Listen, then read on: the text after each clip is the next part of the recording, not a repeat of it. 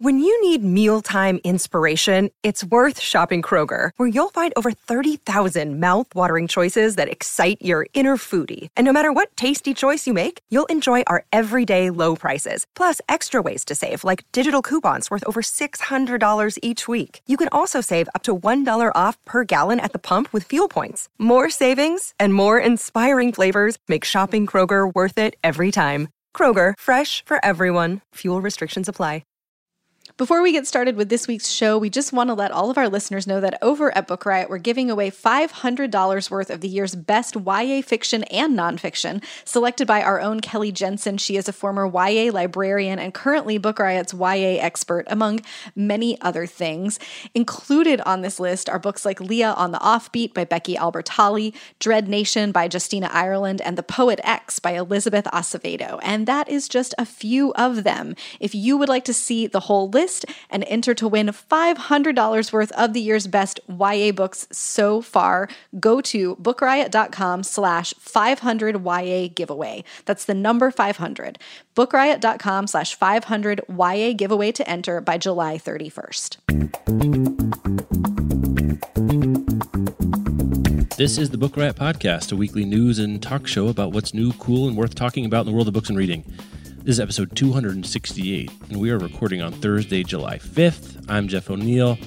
I'm here with Rebecca Schinsky. We're coming to you from bookriot.com. I'd say we're braining at about, I don't even know what percentage, because it's like we're 100% here, but this working after the 4th of July, like we've been talking about on the staff Slack, just everyone feels a little off. Like maybe we've had like one of the 2 pills in a NyQuil dose. Like it kind of feels something like that.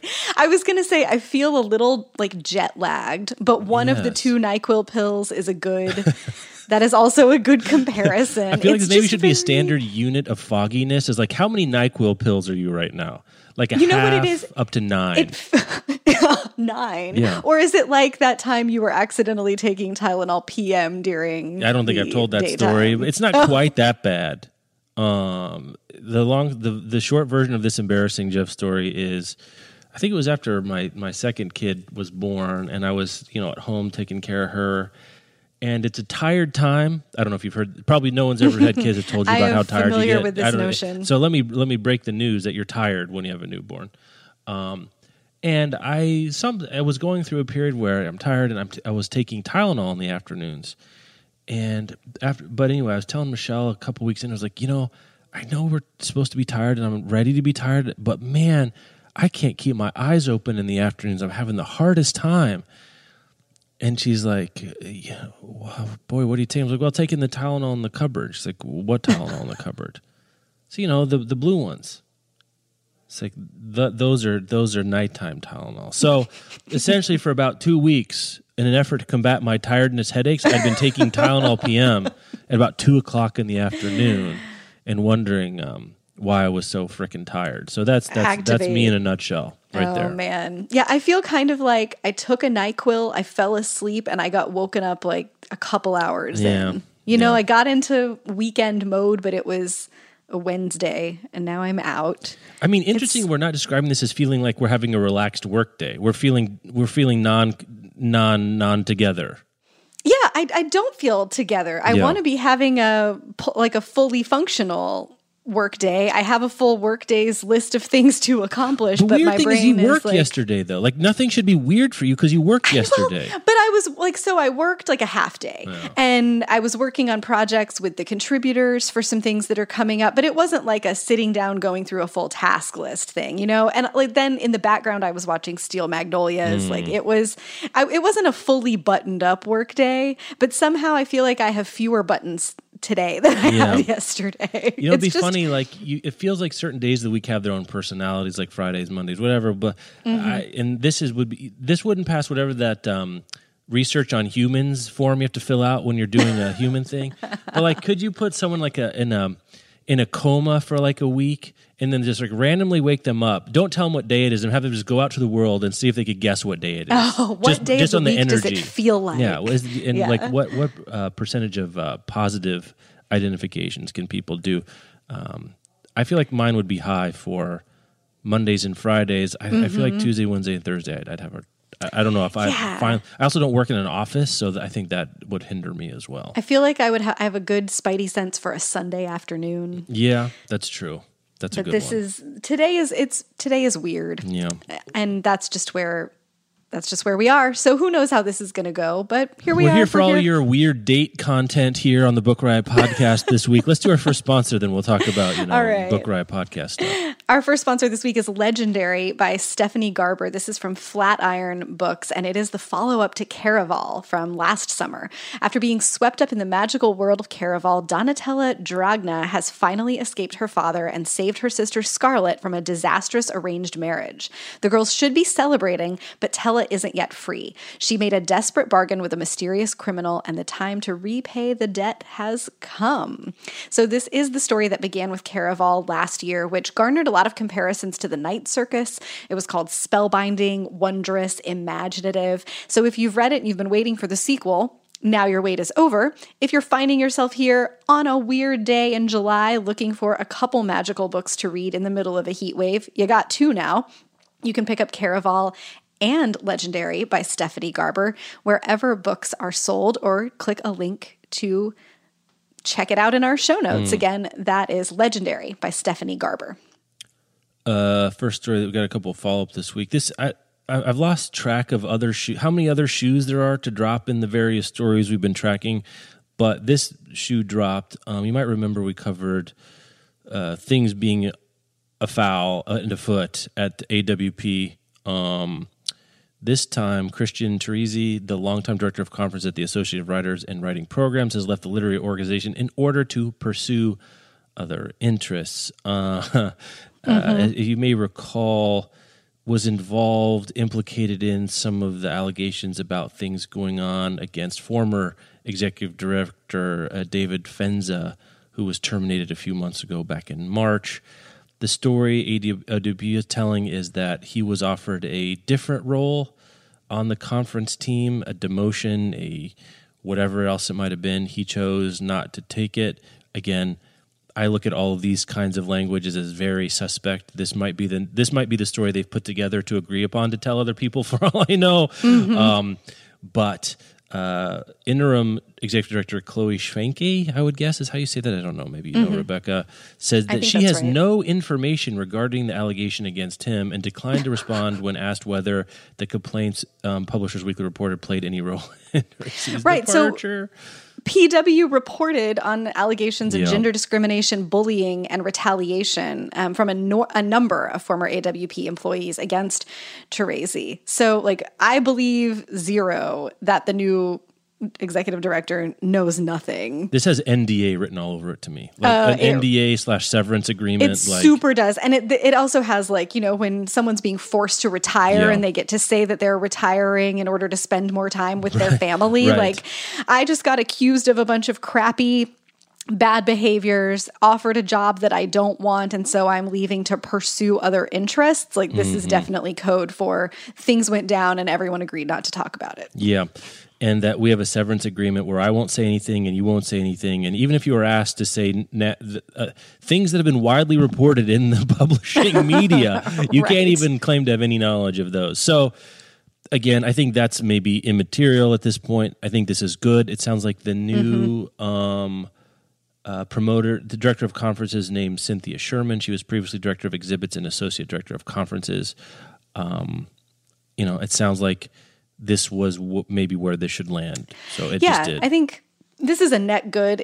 I find it frustrating for there to be this kind of language and these clearly where NDAs are being signed and information isn't getting out, because I think the ultimate best thing is for everything to get dragged into the light of day. Right. That is the best possible punishment to people who have done bad things. It is also, I think, the best deterrent of you can't get away with stuff anymore. Look what's happening. Right. It's all getting dragged into the light of day. But ultimately, the guys who were doing these things losing their jobs and new positions being created, new people being promoted, the change is still happening. We're still getting it's a net good. It's a good result. I find it frustrating to not have, everything out there, but push comes to shove. I'm going to take person loses job, right, signs an NDA. We don't get the details over a person gets to stay in position that possibly allows them to continue doing things to people in abuse of their position of power.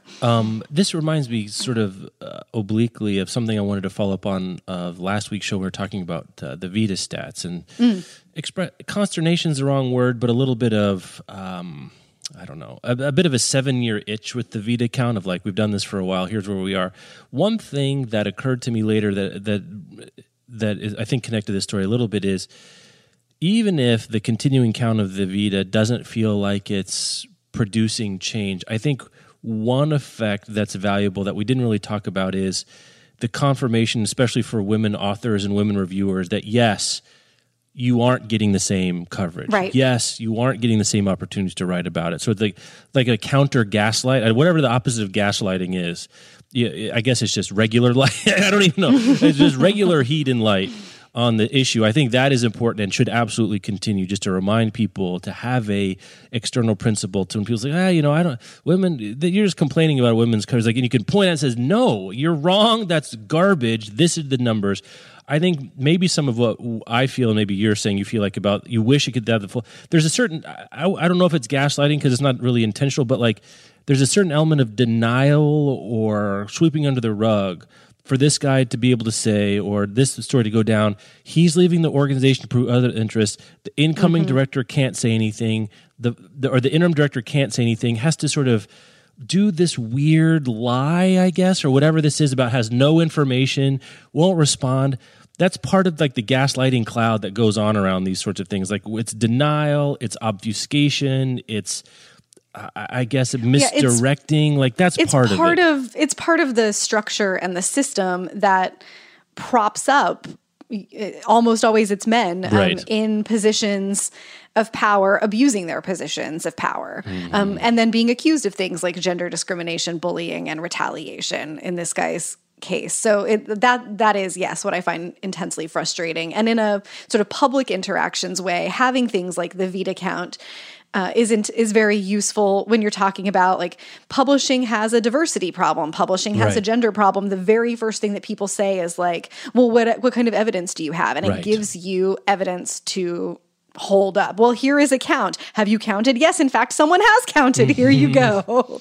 It is really nice to have that. And I do remember kind of what a relief it was the first year of VITA to be like, oh, there is evidence, and it supports the experience and the sense that so many women and minorities have in publishing of not getting equal access, not getting proportional representation, and having that is very nice. But yeah, it's an interesting contrast, I think, to have the VITA count and sort of have those like counter gaslighting measures up against something like, yes, this person was accused of all of these things, and yes, he is leaving his position, but no, we won't acknowledge the apparently true reasons for it.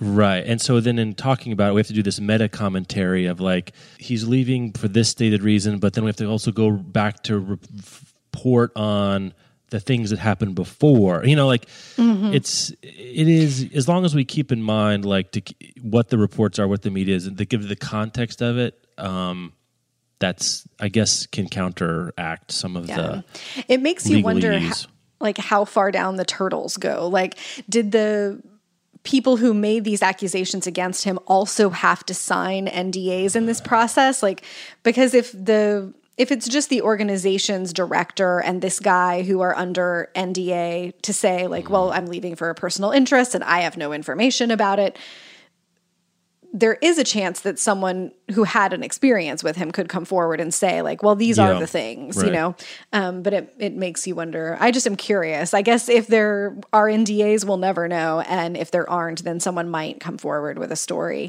or a personal experience. But it makes it harder when the organization is kind of supporting the guy still. Like, he doesn't have a job, but his reputation is not getting dragged through the mud in the way that I don't know. If you are found to have done these things, your reputation deserves to and be. on this point, like if you have a story about this dude now, say you did, he's already gone. You maybe are doing the mental algebra of, as unfortunately people have to do, about is it worth it at this point? He's lost his job. Everyone pretty much can surmise why. Maybe this cat has been skinned. I don't know. I mean, I could see someone also just keeping it to themselves because, like, what good is it now at this point? They're not in that position anymore. Not that there aren't reasons to do it, but it seems to me one reason to tell these stories initially, at least, is to get that person out of the position where they can do this crap to other people. Now that is not an issue right now, if it were me, I would think I would have a harder time doing the mental algebra of what it costs to tell your story, because he's out of the position. I don't know. That's I could see that happening too. This is a cool story. I don't know why I didn't think about this, and all the talk we did about the Nobel Prize and all of its problems that it was having, and like I even thought about and mused at great length, much to maybe some of your chagrin, about what the Nobel could look like differently.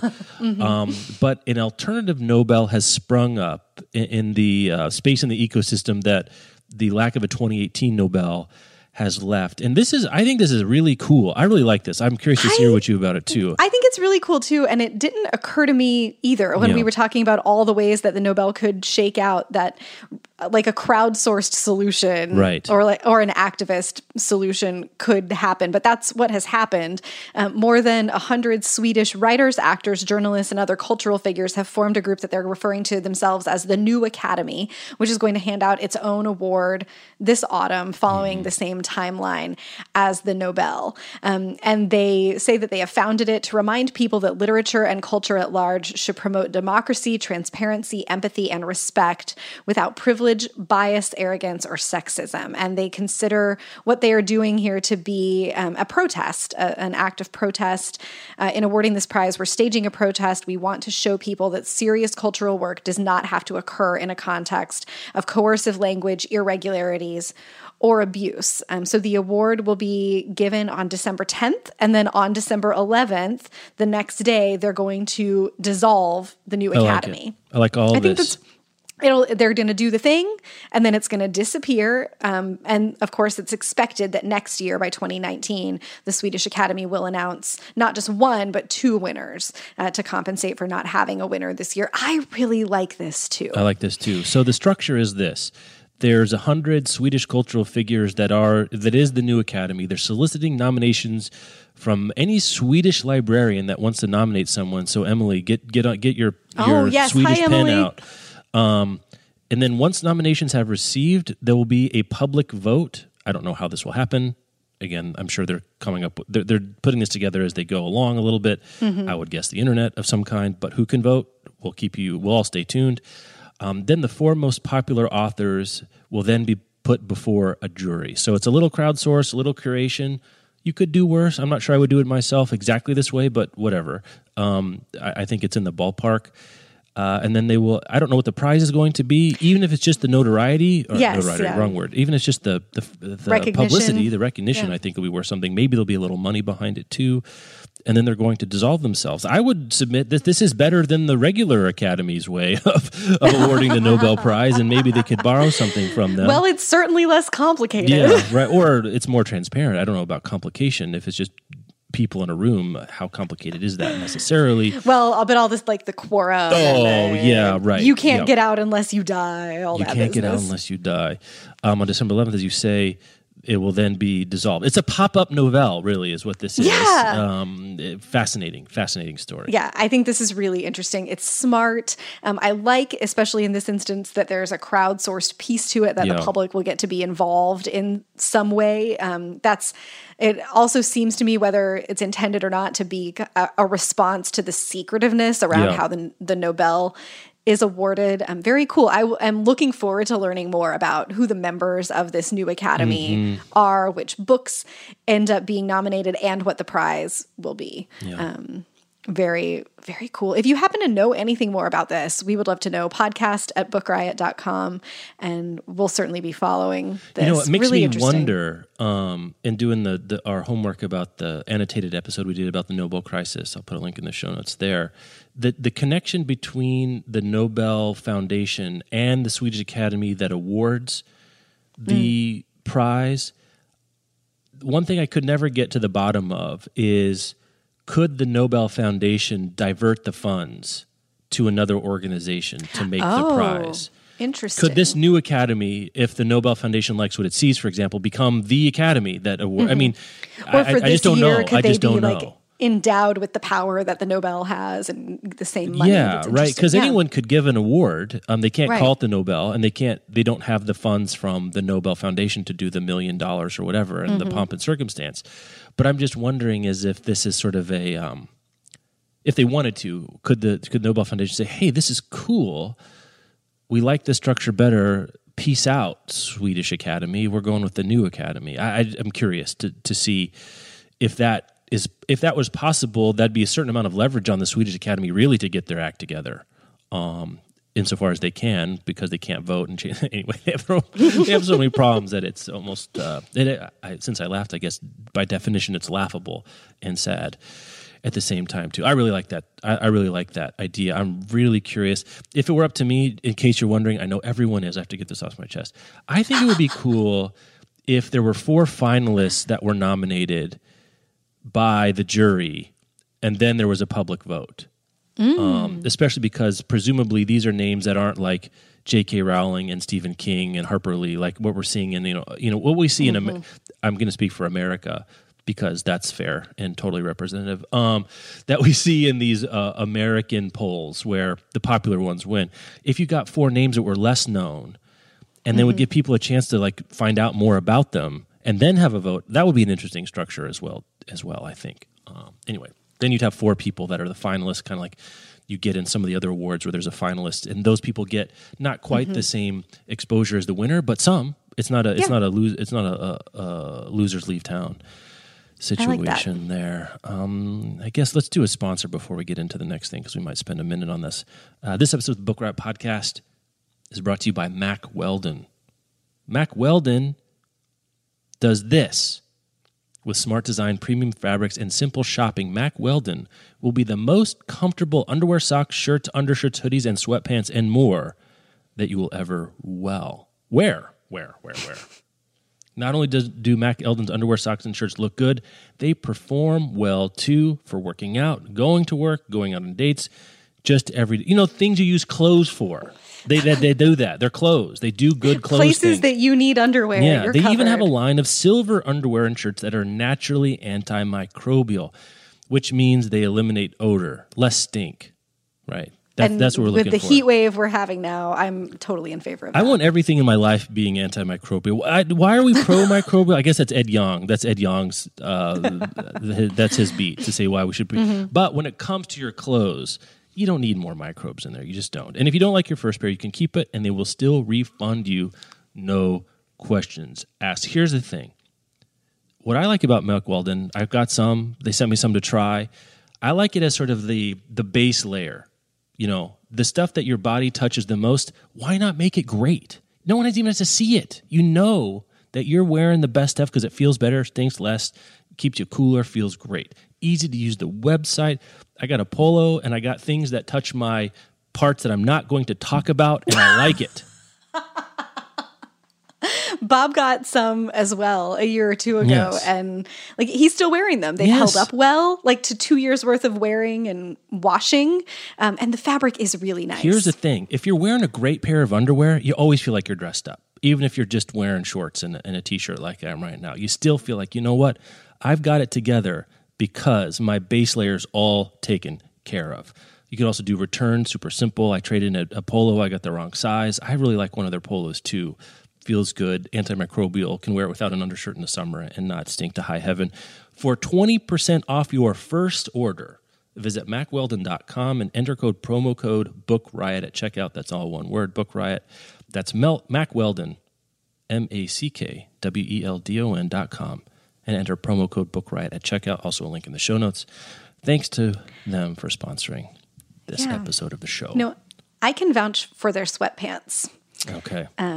They established a few more sweatpants, hoodies, outerwear type things. But I say if you're a boxer brief person, that's where you should go. That's what I'd recommend.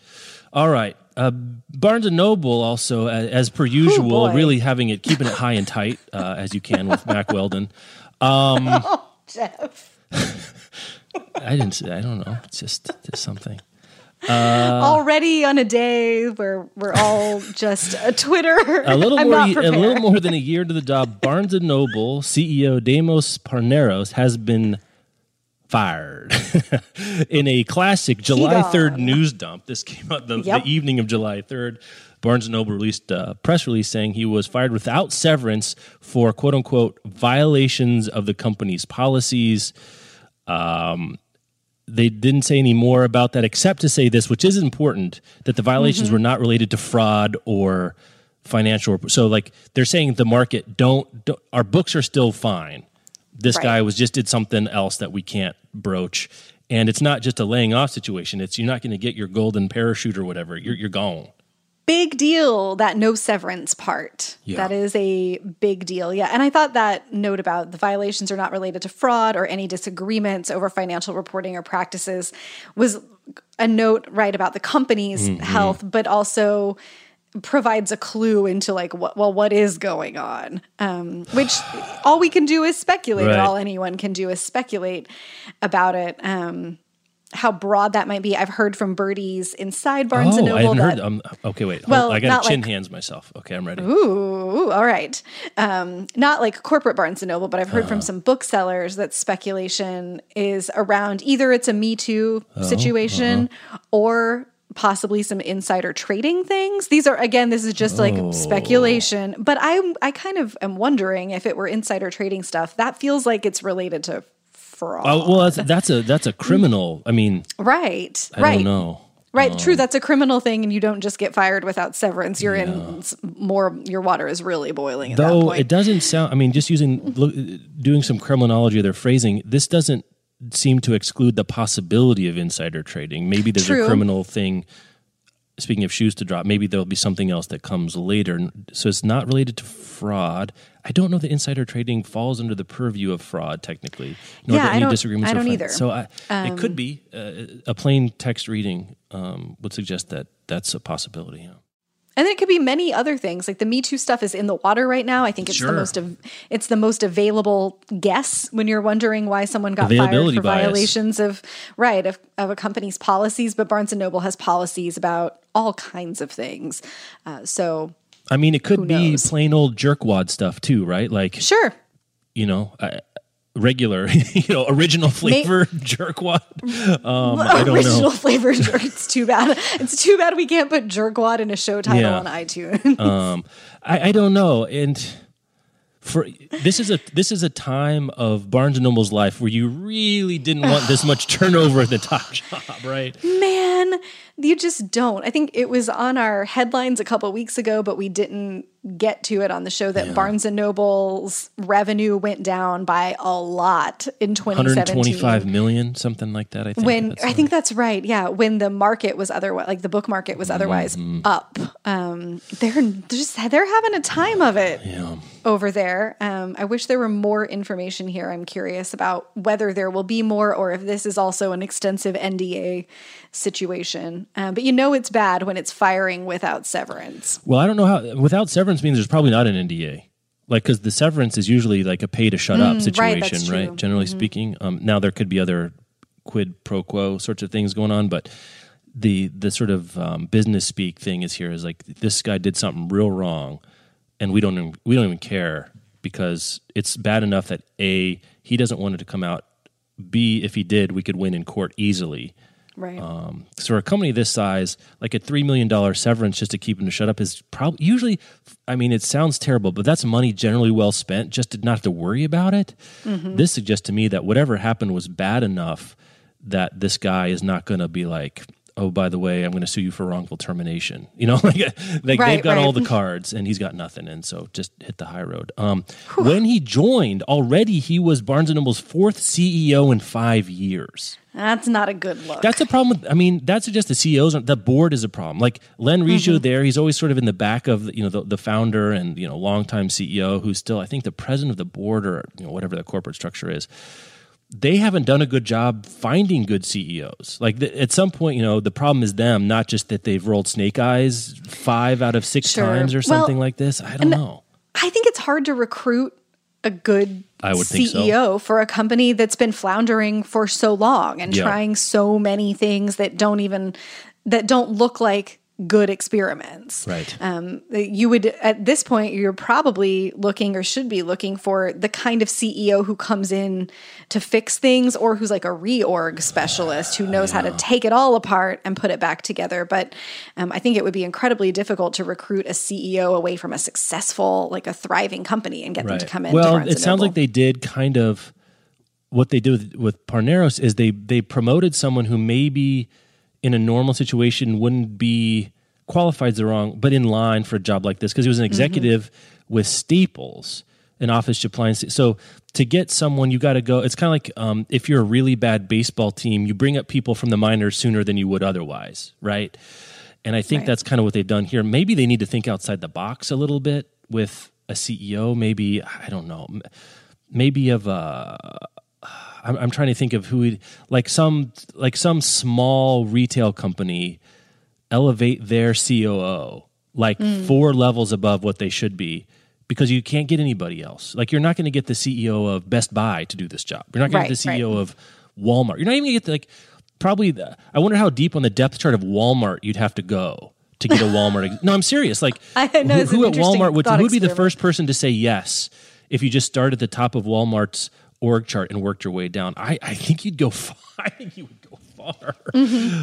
Or even if you wanted to stay in books, how far down would you have to go, like in Indigo?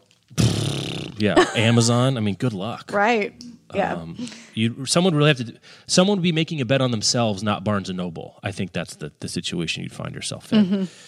There. Is there anything else to say about that? I mean, I don't think so. There's not much we know about Parneros being fired or what the reasons for it were, but it's just this. I think the big story there is really this is like one more brick on the wall or off the wall. I mean, right? Yeah, you're right. Yeah, I don't know. One more piece falling from Barnes and Noble, or just one more like tally mark in the column of this pattern that Barnes & Noble seems to have of instability.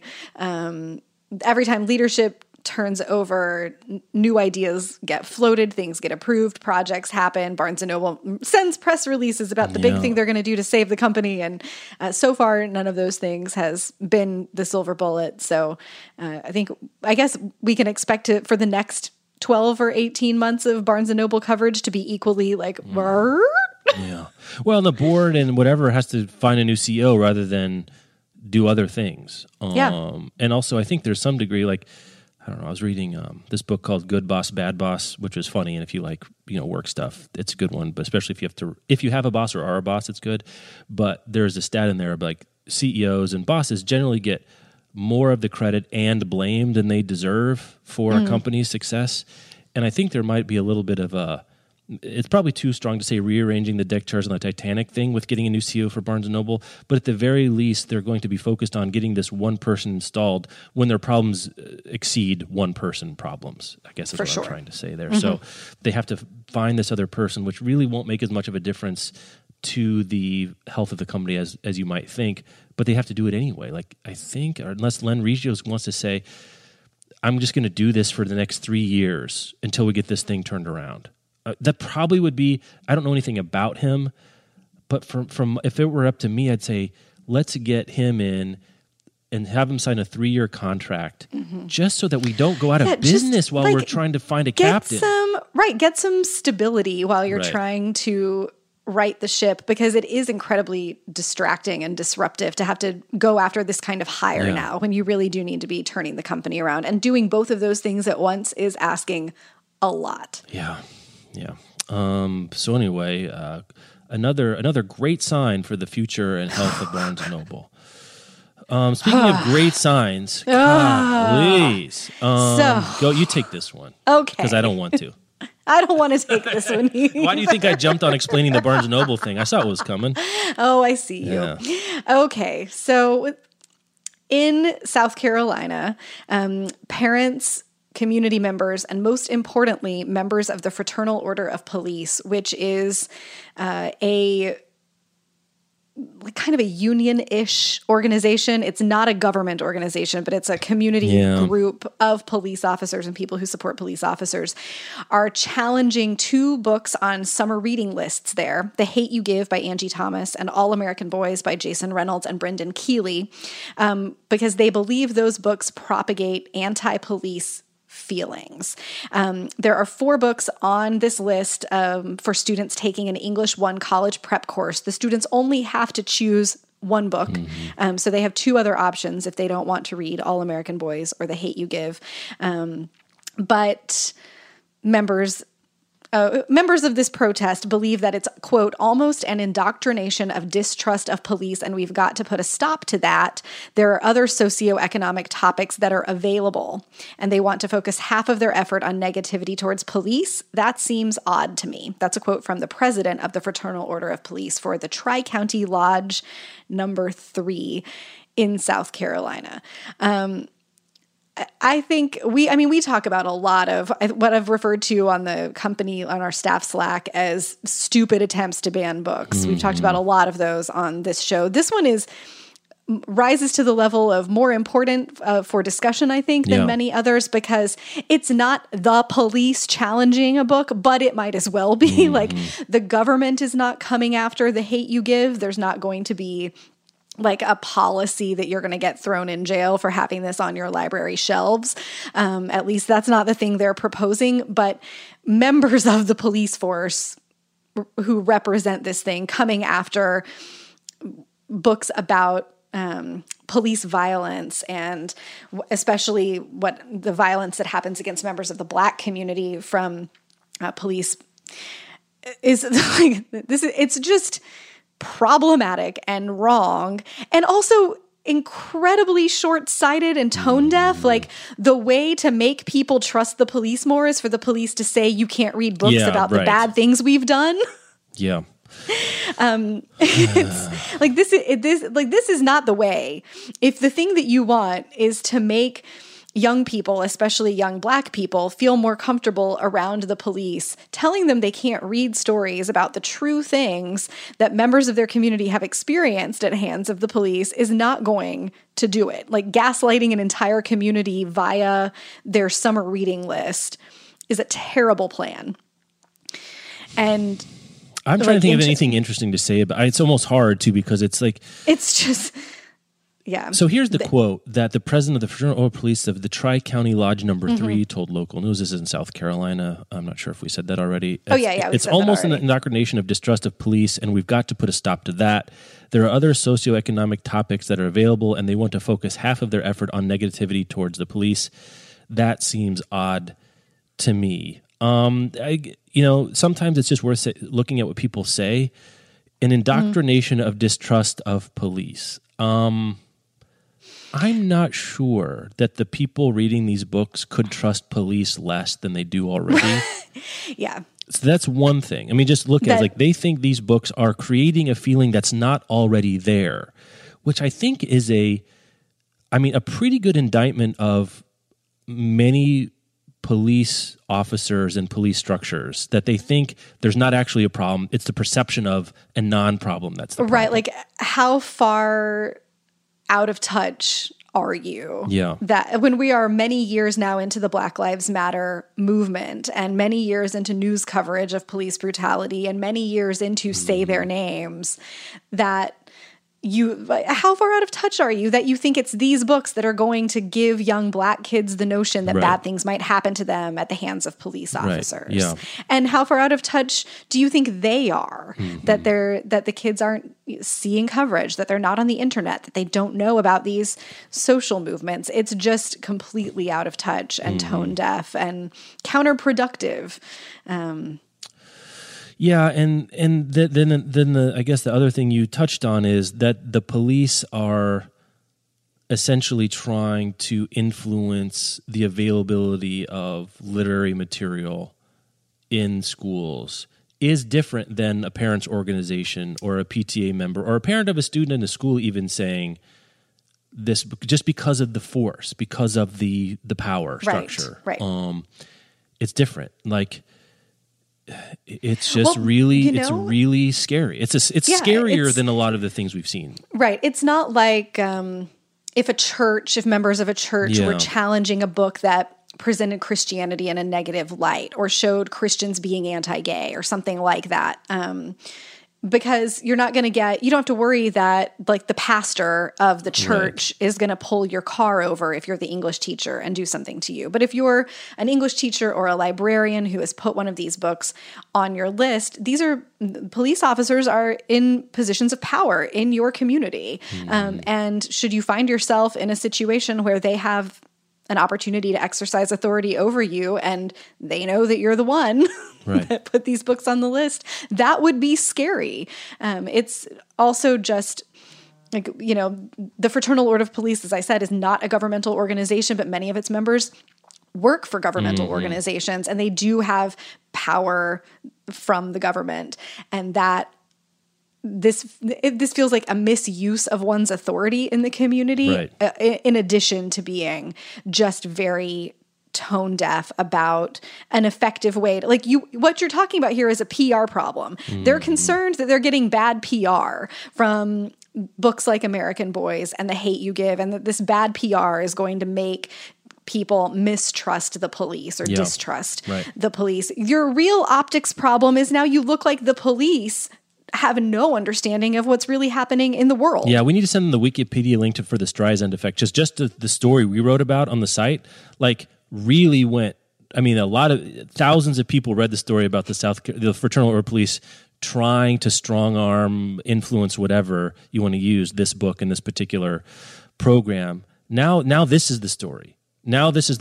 They did much more harm to the standing and respect people have for, especially this organization, by trying to do this than they ever would have engendered by people reading these books. They just didn't happen. And the other part of the phrase I wanted to just talk about real quick, that half of their effort, they wanted to focus half of their effort on negativity towards the police. Presenting a book is not necessarily focusing effort, and I don't think this person has read either of these books. I've read The Hate U Give, and it is more complicated than just the police are bad. Yeah, I've read it as well. So that's also a misreading. So not only are you a bad reader, this has all backfired and gone horribly sideways. I hope it doesn't work. The last sentence of this, a link we'll put in the show notes. The school is reconsidering the book's inclusion in the curriculum following an official request for reconsideration. That could be window dressing, that they have to do it. I don't know if they are. And this is one of those situations where I would be more sympathetic to the school board if they decided to do something, because you don't want to mess with your teenage people and cops. I don't know. It's one thing to tell a parent to go F themselves. It's different. This is a different deal. And that's why it feels different, because I think it is different. Yeah. It's the fact that neither of these titles is required reading, I think, is also important, that students only have to read one of 4 books on the list, so they can skip these 2 if they don't want them. No one is being, there's no forced indoctrination here. Nobody has to read The Hate U Give or American Boys. Nobody whose parents don't want them to distrust the police is going to be, forced to read this material that might put ideas in their heads. So they really are going after not indoctrination. They don't want the material to be available. And what the school board does, I think I would understand a little bit more as well if they backed down because of the police being involved. But what I would love to see is a school board making a very strong statement about refusing to be intimidated, because that's really what this is. Yeah. All right. Maybe we can do both of these ones. I'm not sure there's much to say about this next one, except that I think both of us will be interested. An Anthony Bourdain biography is forthcoming in 2019. described as an authorized portrait of the writer, veteran, chef, and television traveler built from stories shared by those who knew him best, but published by Echo in fall 2019. And it's going to be edited by his longtime collaborator and assistant, Lori Woolliver. I'm not sure how to say the last name. Sorry, Lori. Should be interesting. I wonder the form we take. One of the books I read for the Capote episode of Answer we did is George Plimpton's Truman Capote, and that's presented as people who knew Capote telling their stories in their own words, and then the book is organized by topic.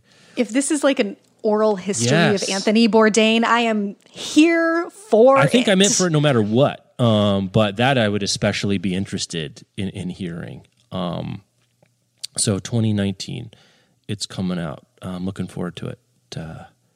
I didn't know David Chang, who has a podcast with the Ringer Network, I guess did a podcast episode about Bourdain's death, which I am going to listen to because David Chang is interesting, and that format for people talking about people is really fascinating. So I'll put a link in the show notes to this Eater article that also has a link to that podcast episode. I've been trying to make myself feel brave enough to listen to that.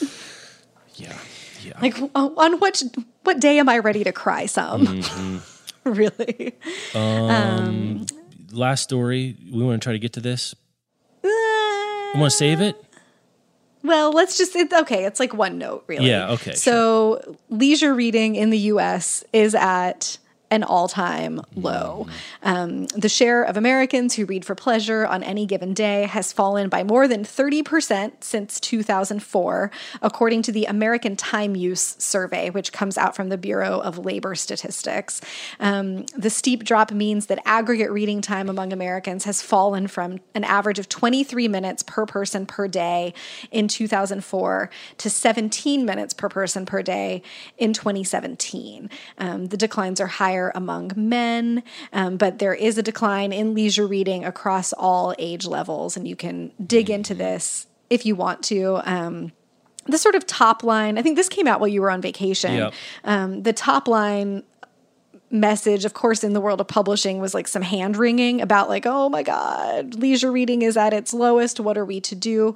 And we had a lot of chatter about it on the Book Riot back channels of like, well, could someone please put this in the context of like, the world is on fire and it's really hard to sit down and read for fun.